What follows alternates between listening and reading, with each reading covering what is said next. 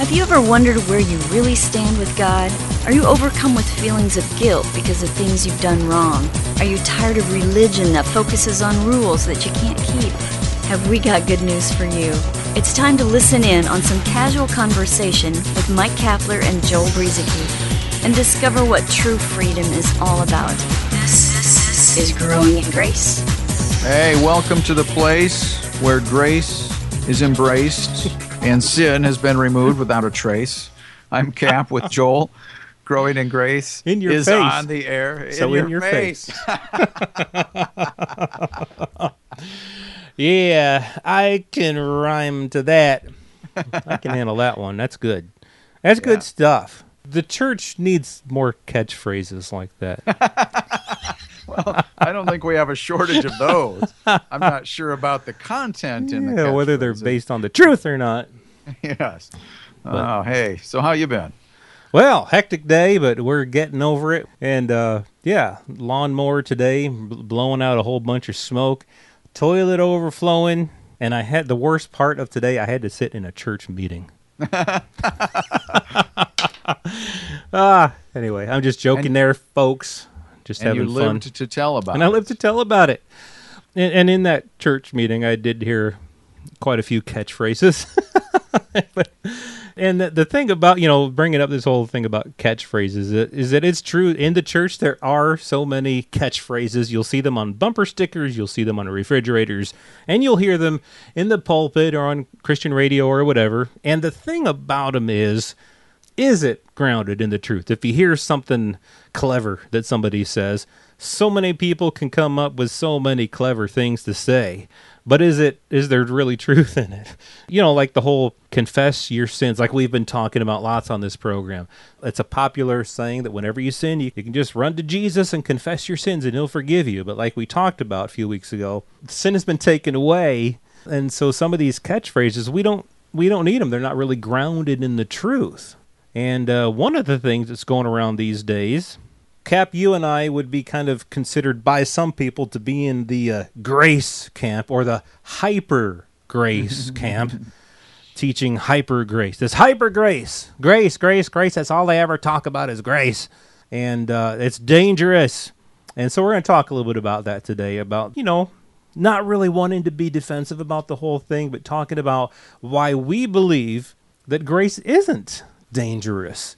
Talking about grace isn't leading people to error, but is actually helping people because grace is the essence of life.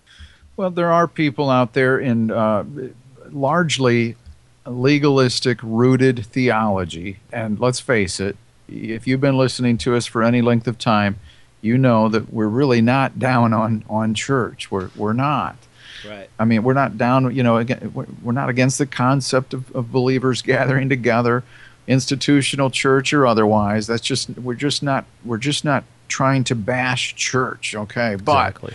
Having said that, there's just a lot of organized religious leaders out there, religious leaders in organized ministries that are rooted and grounded in a certain amount of legalistic theology. I was a part of that for many years. Yeah, me too. Either as an attendee, a learner of the sermon, and in some cases a teacher of the sermon with small groups and young people and so forth. Because I was just going along with the system that I had been brought up in. And what I had been taught, I was passing on to others because most of it at the time made good sense to me. Eventually I came to the conclusion that some things were not making sense. And so, fortunately, I was thrusted into the good news of grace and what the gospel really is. And we've got hundreds of past podcasts where you can find out where we've been coming from on that, if this happens to be your first time listening to us. But so some of these people out there now using this term hyper grace and pointing their fingers at people who believe solely in the finished work of Jesus Christ as being sufficient, his blood as being sufficient for our right standing with him. The concern here, Joel, I think from a lot of these people, and I'll be honest with you, I think a lot of them have sincere hearts. Mm-hmm. I'm not saying they're bad people or anything like that. And that's another reason why we don't want to knock, why we're not knocking the church, because we do believe that people have good hearts. Right, it might just be off a little bit compared to what our understanding of things. Yeah, might even be off quite a bit. Yeah, in a lot of cases. Yeah, but even some of the articles I've read where some of these people are just expressing their concern about this thing they call hyper grace, I can see in some of their writings that they are concerned from a sincere, genuine. They're genuine. They're sincerely wrong, but they're sincere. But I think one of the biggest complaints or the concerns that some of these people have in the traditional church world, I guess, is that we grace people, that we're soft on sin, Joel. We're just this message of grace that we teach, without getting into the specifics of what we teach right now.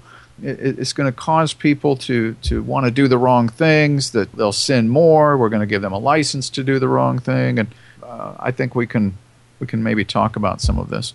Yeah, I think it's good to at least address it, just so that people do understand, for one thing, where we're coming from, where you and I are coming from. Because I think if some people see even just the titles of some of our podcast episodes, or they hear just a little bit of what we're saying, it might be misunderstood by people as, we're soft on sin, or we think that it's okay when people just go out and do all these sinful, evil deeds because that doesn't matter anymore. Or they might think that for some reason that we think that the Holy Spirit isn't active in people's lives because they believe, a lot of these people believe, that the purpose of the Holy Spirit is to convict people of sin.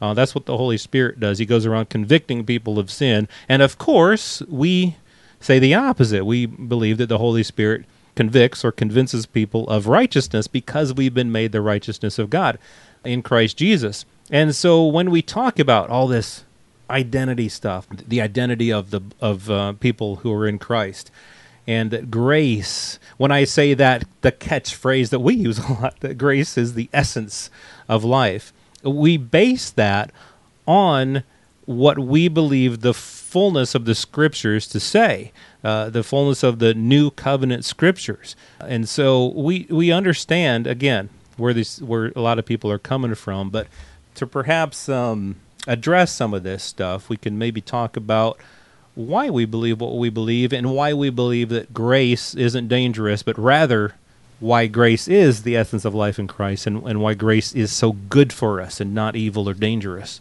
Yeah, and we'll be the first ones to say, look, sin is bad. It's a real bad deal. And we've said it on this program before. It will cause pain in people's lives. Sowing to the flesh is not a good thing. It can cause a lot of heartache out there. It's not that individual sins have stopped existing, when we talk about sin being wiped out at the cross. So we're not here to say that, we're not here to encourage you to just go do whatever you want, good, bad, or ugly. We're not saying that. We've never said that. I know some of what we've taught, people will interpret it that way, but they just aren't hearing the whole story that we're trying to communicate. One guy, wrote an article, Joel, about this, concerned about this whole movement that they call hyper grace. First of all, the first question I ask is, when can you have too much grace?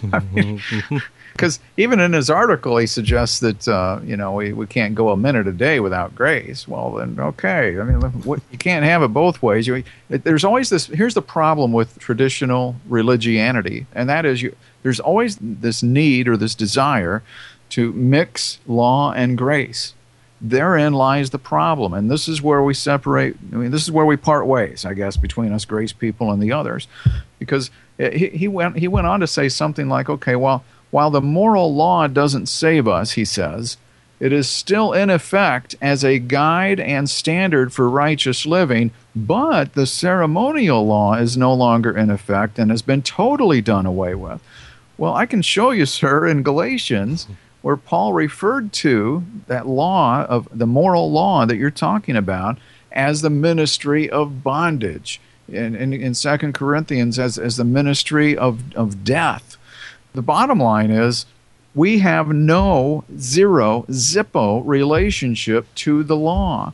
It's the Holy Spirit in us with new life that we live out of. nothing to do with rules and regulations. And this concern that we somehow ignore the Old Testament, we don't ignore the Old Testament. At least we don't. We never have. I don't spend as much time in the Old Testament because really what the Old Testament is, in a way, it's Christ concealed, where the New Testament becomes Christ revealed. And you can't be talking about the Old Testament, trying to communicate things from that covenant without having knowledge of the new covenant, because what we're looking back on is Jesus sat down with his disciples after he rose again, and he began to teach them the Old Testament and Old Covenant scriptures, the Psalms and the law and the prophets, and how he fulfilled them and how they all pointed to him. So it's all about that. And so some of these arguments about us grace people, being down on the law and being down on the Old Testament, some of it, the way it's being communicated, just isn't true. Right. A lot of what they're saying really, sometimes it's straw arguments that are built up, and then they argue against the straw argument that even misses the point of really what we are teaching and sharing and trying to encourage people in. And I think the bottom line for me, and there might be more we had to say on this, but as we get ready to wrap up this program in a minute or two, the thing about grace, and the reason I call it the essence of life, is because Paul said so many things. The Apostle Paul said, I am what I am by the grace of God. And he talks about how he labored more than the other apostles. He did a lot of really good work for the gospel. But he says, but it wasn't me, it was grace. It was the grace of God that was with me. And even on the issue of sin, Paul in the Bible, in Titus, he wrote that the grace of God that brings salvation has appeared to all men, teaching us that denying ungodliness and worldly lust, we should live soberly, righteously, and godly in the present age. That's what grace does. So what if a person is walking around in sin and walking around in a whole bunch of things that we know aren't good, that we know are only harming that person and other people? We in the church, you'll hear, well, that person needs to be convicted of sin.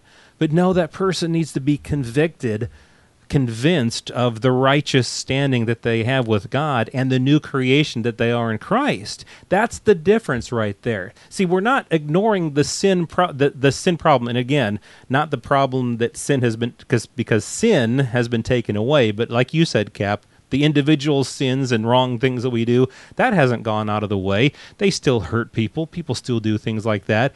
But the answer to that isn't the conviction of sins, it's the conviction of righteousness. That's where we're coming from. If people can understand their identity in Christ and the grace of God that teaches them to deny those things, and not only that teaches people to deny those things, but teaches people how to live as the new creation that they are. That's what grace does. That is what people need.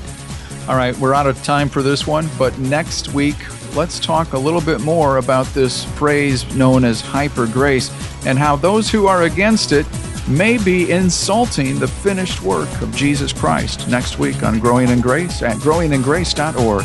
This has been Growing in Grace with Mike Kapler and Joel Brizicki, heard online through various internet sources around the world each week. To access hundreds of past programs, visit graceroots.org.